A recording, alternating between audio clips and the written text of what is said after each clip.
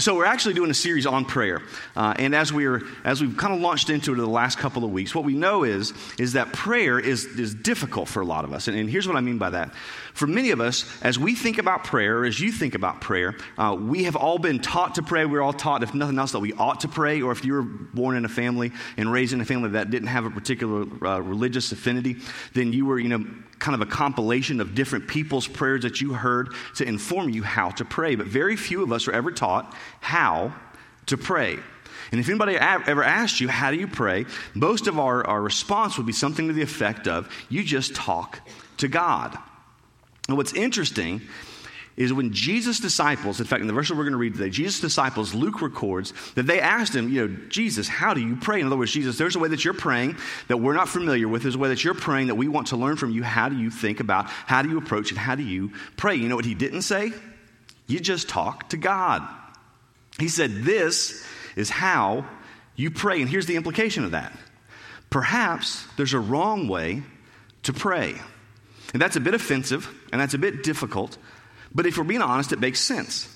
Because we said the first couple of weeks that for a lot of us, prayer doesn't really make sense.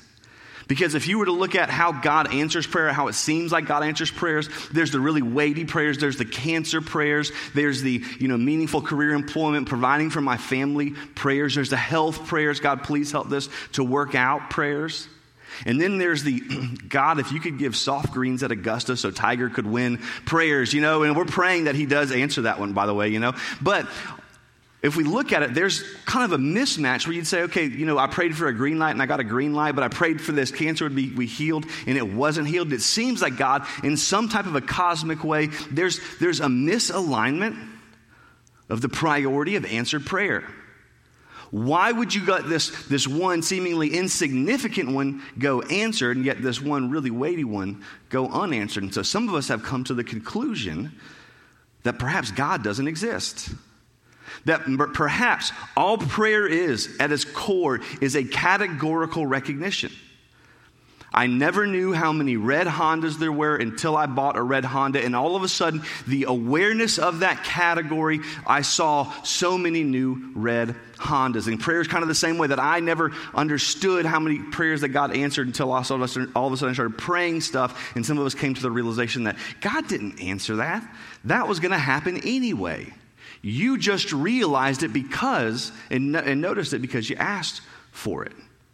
And so does prayer even work? And then Jesus says something a little bit more confounding. He says, and before you pray, before you launch in to ask for God for all the things that you need, I want you to know that your heavenly Father knows what you need before you even ask. To which we would say, well, so why do we pray?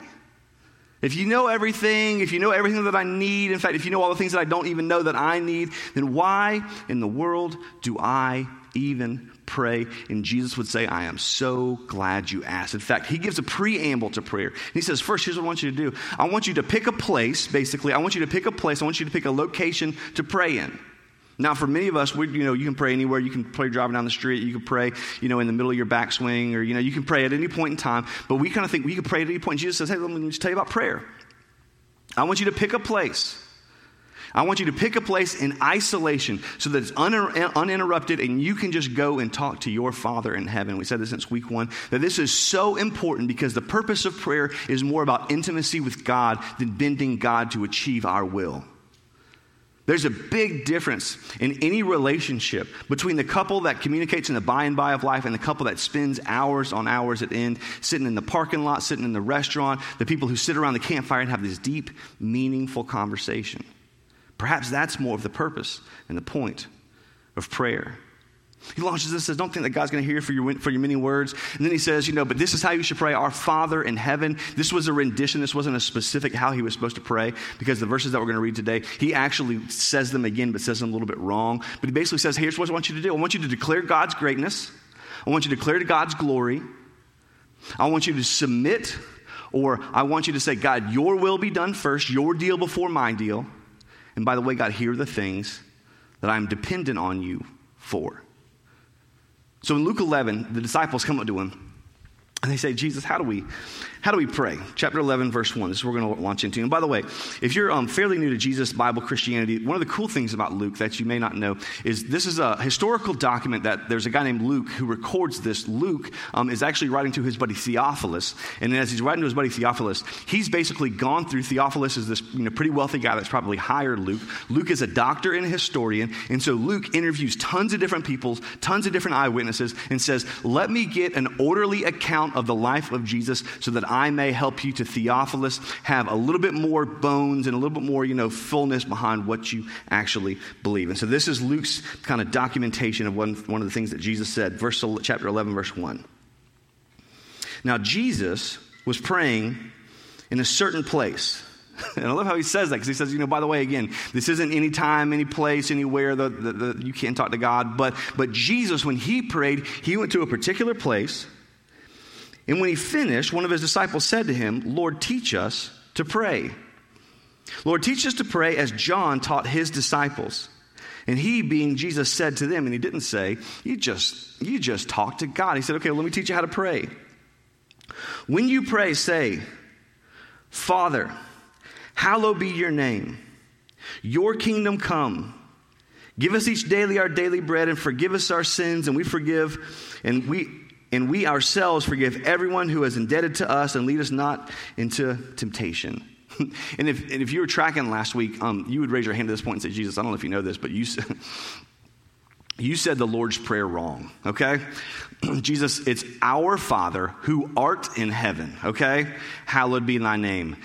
Your kingdom come, your will be done. Jesus, that's like a huge part of this whole prayer thing. And he says, no, this is important.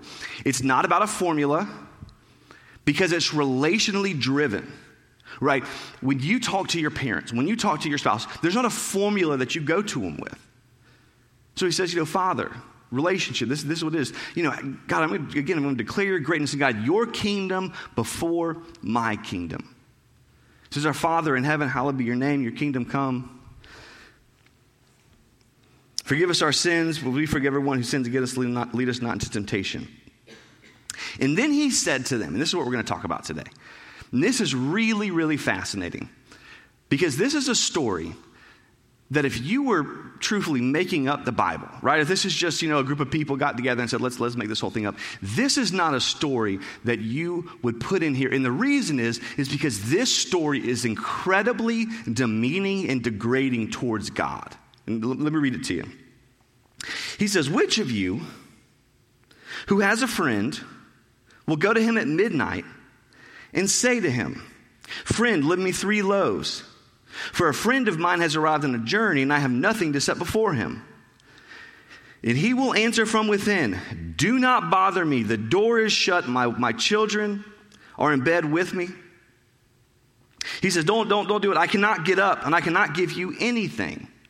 Now he says, come on, let's take a step back and think about this. And this is interesting, because in a context that we don't really, live into, we wouldn't do this. Somebody would text us, right? Or we don't even really go and knock on our neighbor's door for eggs anymore. Although I like to think about doing that sometimes. What would happen if I actually went to my neighbor's door and like, hey, can I borrow an egg and a cup of sugar? They'd probably be like, wait, who are you again? I'm the neighbor. But he goes to his neighbor's house because he's got someone coming over. In their culture, hospitality was a huge thing. In their culture, you wanted something for people when they showed up, and it was incredibly disrespectful, and there was all kinds of social implications to not. And so he goes to his neighbor's house, gets there, about midnight, and he says, man, I've got some friends that are traveling, and I need some stuff. And so the friend says back to him, don't bother me. Now, in their culture, this was different than us. Some of you live in like an apartment, and it's got a bunch of different rooms, and everybody's got their own room, and somebody knocks on the door, and somebody's got to go answer it. Or some of us, you live in a house, and there's a first story, and there's a second story, and, to go and answer the door. But they lived mostly in one-bedroom things where as you were putting people to bed, people in the family to bed, all of the people would be lined up. They'd kind of be, collected in together, and they didn't have a door that just naturally, like really easily swung open with hinges. It was a more complex door. It took a lot more work to get open and shut. And so here's what he's saying. If I have to get up right now, I got to wake my entire family up, and it's going to be a huge disruption to our family for me to get up, for me to open the door, and to go give you your stuff. So he continues in this story.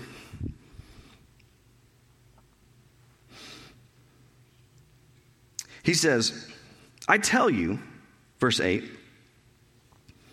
though he will not get up and give him anything because he is his friend, yet because of his impudence, he will rise and give him whatever he needs. In a different parable, Luke records as Jesus is about to be crucified. Jesus tells a story. He says, this is how I want you to pray. He tells him a story, a similar parable. He says, there's this lady, and she wants something, and she keeps going to this judge. And this judge, he says, it's a unrighteous, ungod-fearing judge. And she keeps going to him, and she keeps going to him, she keeps going to him, and says, give me what I want, give me what I want, give me what I want, give me what I need, give me what I need, give me what I need, give me what I need. And finally, you know what the judge says? I don't like you, I don't care about you, but I will give you what you need simply to get you off of my caseload. And Jesus looks at his disciples and says, and that's how I want you to pray. Now here's what's interesting about this. If you've ever studied parables, you know that when we read it, one of them is us, and one of them is God. And you could look at this and say, okay, well, I'm pretty clear who us is. I'm pretty clear who we are. We're the neighbor that goes and knocks, or we're the lady that goes and, repetitively goes to the judge and says, give me, give me, give me, this is what I need. But God, I'm not trying to be disrespectful with this, but that kind of makes you this angry neighbor who doesn't want to give anything to anybody who asks. And that kind of, and God, I don't know if you understand this is Jesus. You're talking and you're saying this, which you are God. So this is disrespectful to yourself. But I guess maybe if that's you, then you can say that. But that means that you are saying that you're this unrighteous, ungod-fearing judge. And it's funny because, I want to take this story and in a pastoral cool way, like turn it upside down or sideways and say, and this is what it means. But I love how Jesus tells us the basic moral of the story. He says, he doesn't do it because it's his friend in verse 8. Yet because of this guy's impudence, that means this bold, shameless persistence. Because of his impudence, he will rise and he's going to give him whatever he needs. So here's what he's saying. God's not going to give it to you because he loves you. He's going to give it to you because you just bug him to death and he's like, fine. Right? So let's pray. Okay. The problem is he doesn't do a ton to clarify that. And it's this weird, again, if you were making this up, this is probably how you would make up teaching people to pray. Because to say this, to be honest, it's simply irreverent. It's belittling to God. But he says, come on, I want you when you pray and when you ask and when you pray and when you ask and when you pray and when you ask, here's what I want you to do. I want you to be so incredibly consistent and repetitive, and I want you to feel like you are bugging me and bugging me and bugging me and bugging me until finally, perhaps, I capitulate. Now, as kind of odd as this story is, if you're a parent, perhaps this makes sense to you.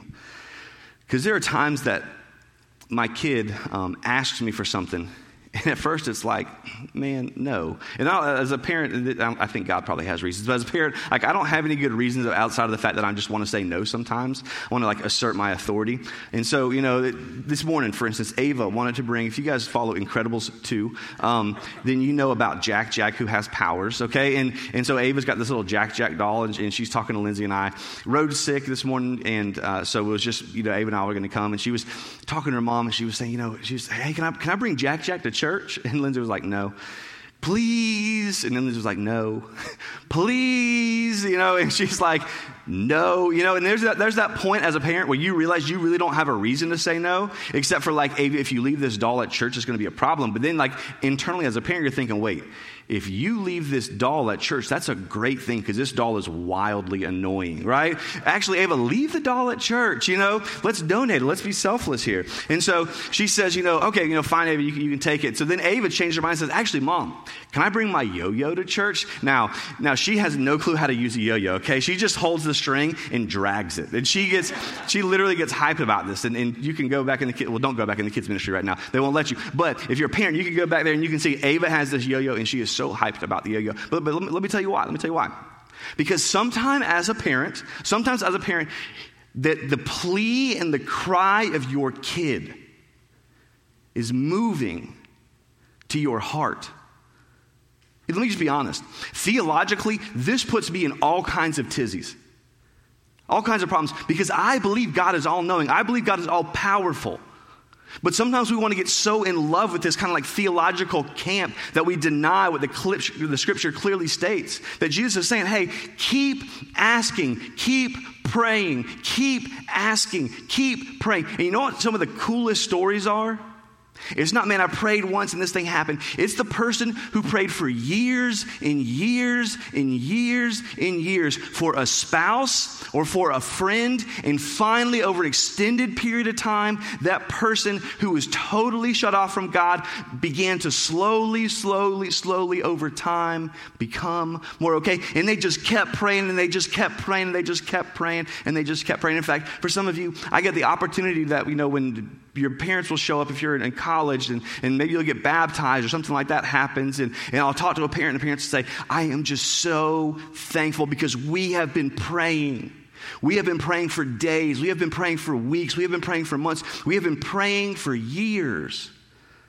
I was in the gym not too long ago and I was talking to this lady who had just started coming to our church and I was telling her, she was telling me, I appreciate it so much and I, thank you. And I basically said, you don't have to thank me. Everybody else does everything. I just put on a microphone and take credit. So, thank them. And she said, I just want to say thank you and was talking about how difficult it was and how she'd always kind of been around church but never really connected with church and always been around faith and God and belief but never really connected. We started talking about how every Sunday is somebody's Sunday. And in the middle of this conversation, I say, what we know is that every Sunday, lots of people show up who are well acquainted with church and lots of people show up who aren't. Some people who have shown up to the church for the 10th time or the 100th time or the 1,000th time. But for some folks, when they walk into church on Sunday morning, it is the very first time in a long time, perhaps the very first time ever. But they have had family members, they've had friends that have been praying for them for years. And we have an opportunity. She said, that's my story.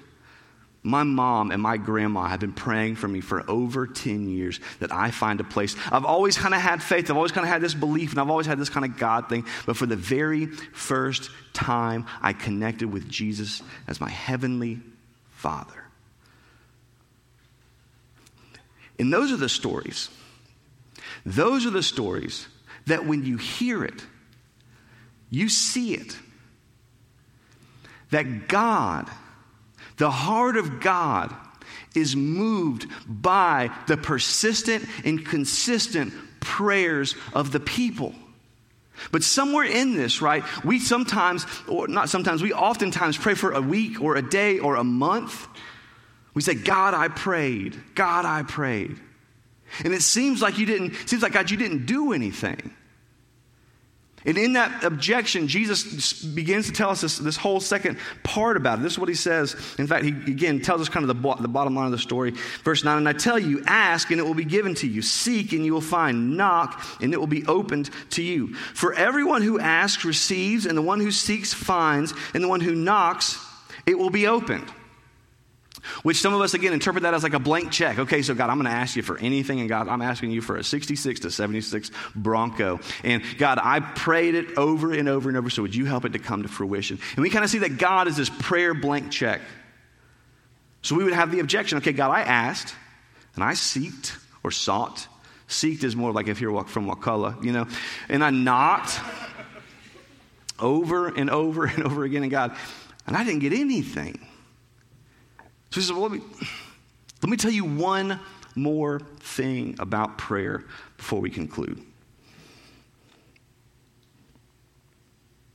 He says, what father among you, if his son asks for a fish, will instead of a fish, give him a serpent?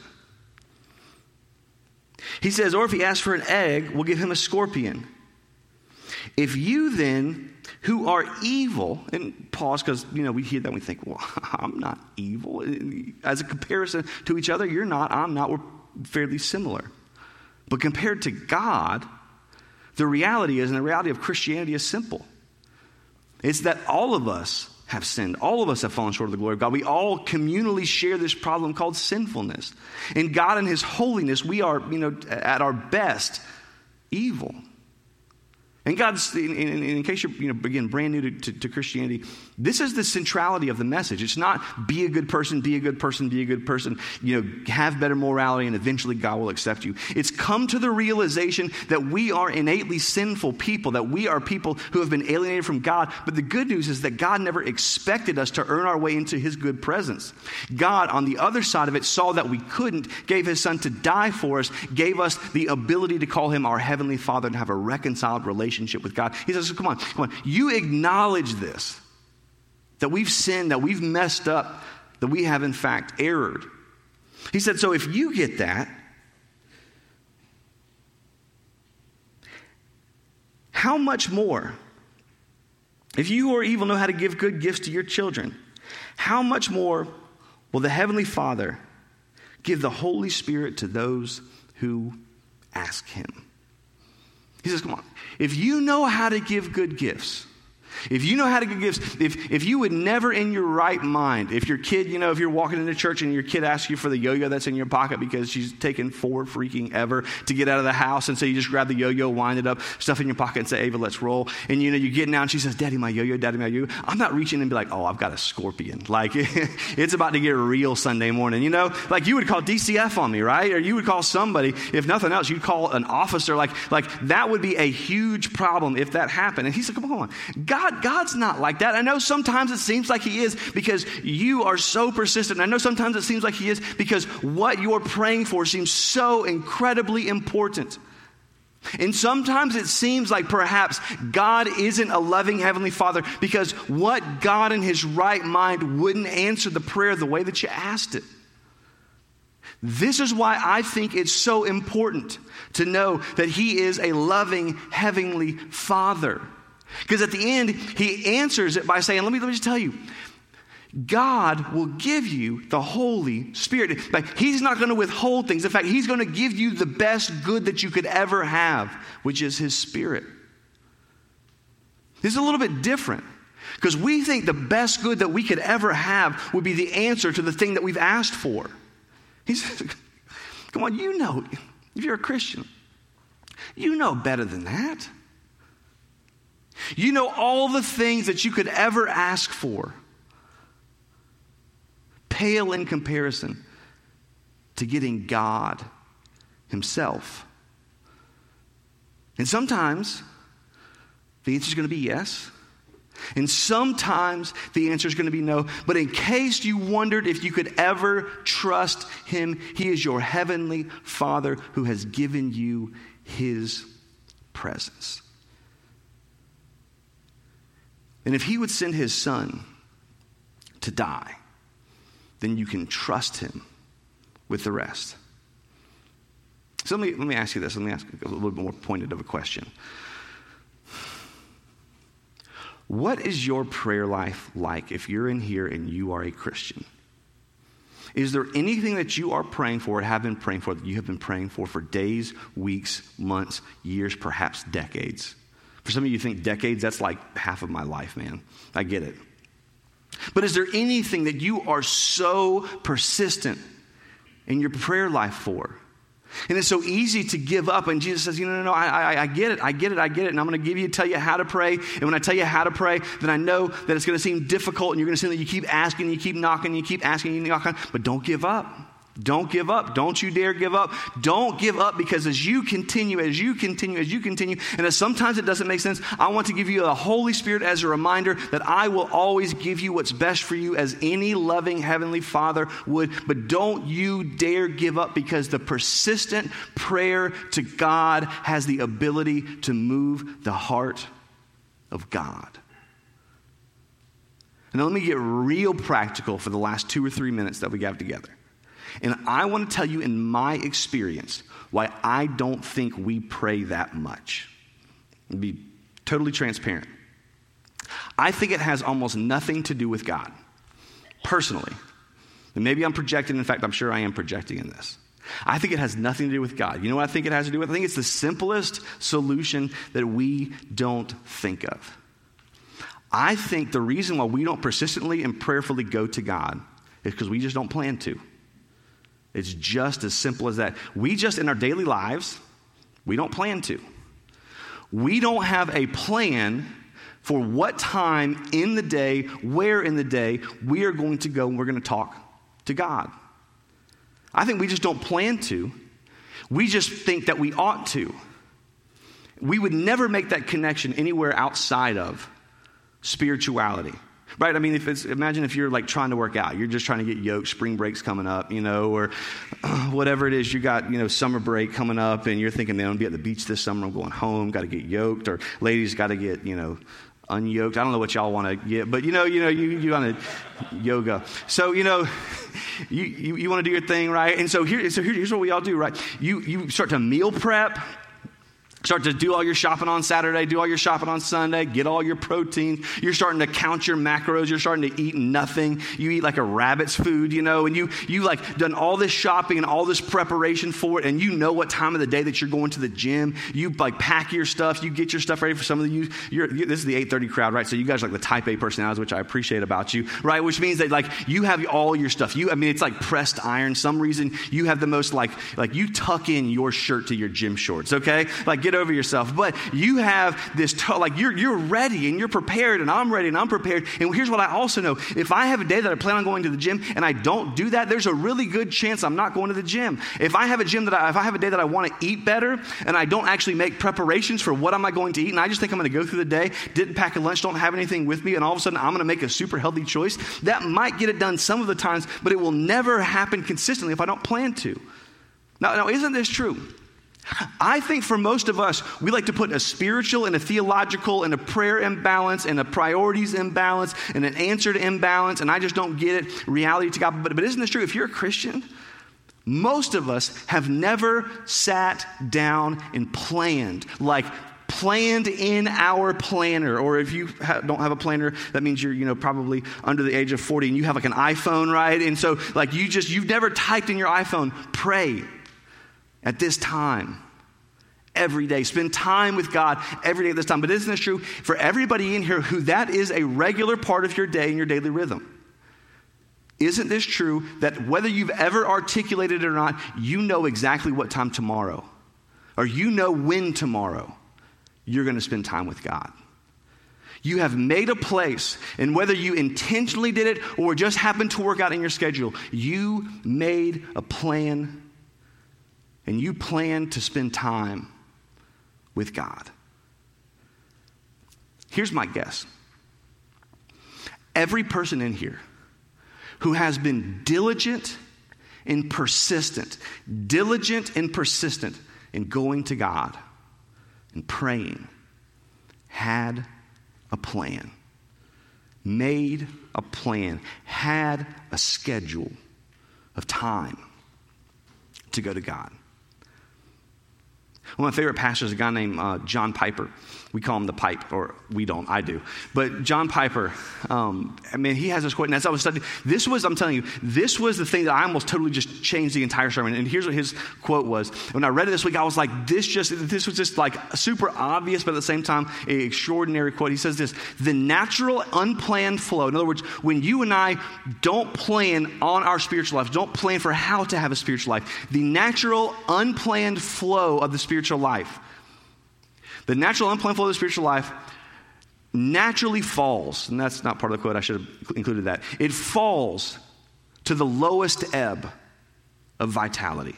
It always does. If we don't plan, if we don't have a plan for when we're going to spend time in prayer, we will never be the people that consistently go to God in prayer. If we don't make time every day, and by make time, I don't just mean, magically I'm going to prioritize it and somehow I'm going to make time. No, if we don't have an idea of when we're going to spend time with God every day, it is the natural flow of the spiritual life that it will always fall to the lowest ebb of spiritual vitality. You know what that means? It'll fall to the lowest point where we still feel like there's some semblance of life.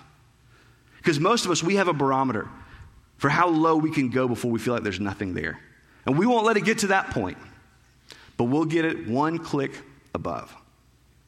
So here's what I want you to do with today's sermon. This might be the most practical, this might be the most unspiritual type of thing that, somebody has ever asked you to do. But here's what I want you to do. I'm not going to ask you to pray. I'm not going to ask you to spend 5 minutes, 10 minutes, 15 minutes, 20 minutes. Here's all I want you to do. I want you to go home. I want you to get your planner out. And I want you to block off 5 minutes. I want you to block off whatever portion of time you feel like you want to. And I just want you to plan for it. You don't have to do it. You don't have to follow through. You don't have to do anything. I just want you to go home and say, if I were to apply this, it would take a plan. And so at the bare minimum, I'm going to go home, get my calendar out, get my, Google Calendar out, get my whatever calendar you have. And I'm just going to plan that if I were to, this is when I would. Now, to wrap this whole series up, let me kind of cast a vision for what I think life could and should be like with God. Wouldn't this be different? Wouldn't this be different if instead of our prayers saying, God, these are all the things that I need, wouldn't it be different if the epicenter of prayer was, God, I am so in awe of you. God, whatever you want before whatever I want, God, your will be done, not mine. And by the way, God, I do have some stuff going on in life. I do have some stuff that I am dependent on you to come through with. And God, I'm going to ask you day after day after day after day, because God, I care about this. God, I care about this person. God, I care about these people. And so God, months, weeks, days, years, God, I am going to come up with a schedule because this matters enough to me to plan for it, because everything that we care about, we plan for. And so God, I am going to plan for this, and I'm going to come to you every single day. And every single day, God, I'm going to say, God, you are great. And I'm going to sit under the weight of your glory. I'm going to say, but at the same time, I declare your greatness, and I realize that you're my heavenly Father. You're this Father that I have intimacy with, that I can trust, that I speak to, and my prayers don't bounce off the wall. And you're the God that, God, I know since you're great, God, whatever your will is, your will before mine. And perhaps, God, when I say your will before mine, it's going to be the same thing that Jesus prayed when he prayed right before he died on the cross. And he said, if there's any other way, would you help it to happen that way?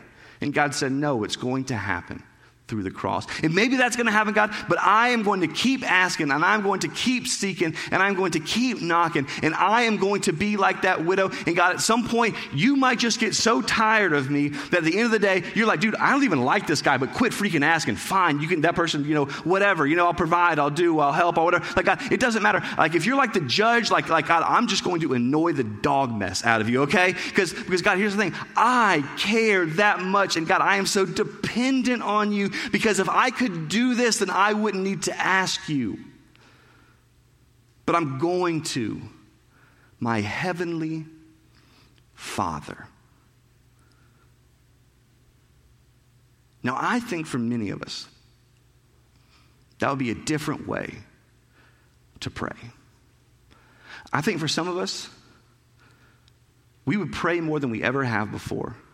I think for some of us, it would functionally change how we think about God. Because again, perhaps we've disqualified God by not understanding prayer, which was meant for intimacy and not simply for getting what we want, but going to our Father and saying, God, please, please, please, please. You're great. You're my Father. Whatever you want. But every day, I'm going to come and ask you, my Father, for the things that I deeply care about and long for. My guess is, for many of us, that would change the way that we look at God. Let's pray together. Heavenly Father, God, we thank you that you gave us your Son. We thank you that if we ever question or ever wonder whether or not you'll give us what we need, give us, and you, God, again, you know what we need. You know the things that we know that we need. You know the things that we don't know that we need. You know the things that we long for. You know the things that we long for that aren't actually the things that are good for us. And God, if we ever wondered if you would give us what's good, you did. You gave us your Son. And then you gave us your Spirit.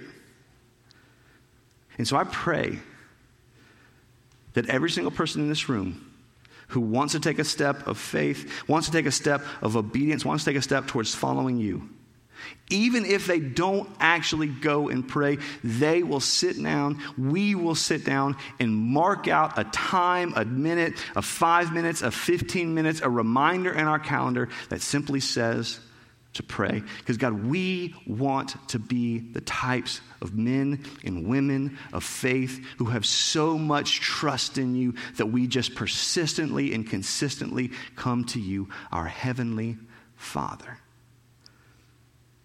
And God, I thank you for all the men and women in this room who that describes their life. They have spent the last decade praying, asking, seeking, knocking.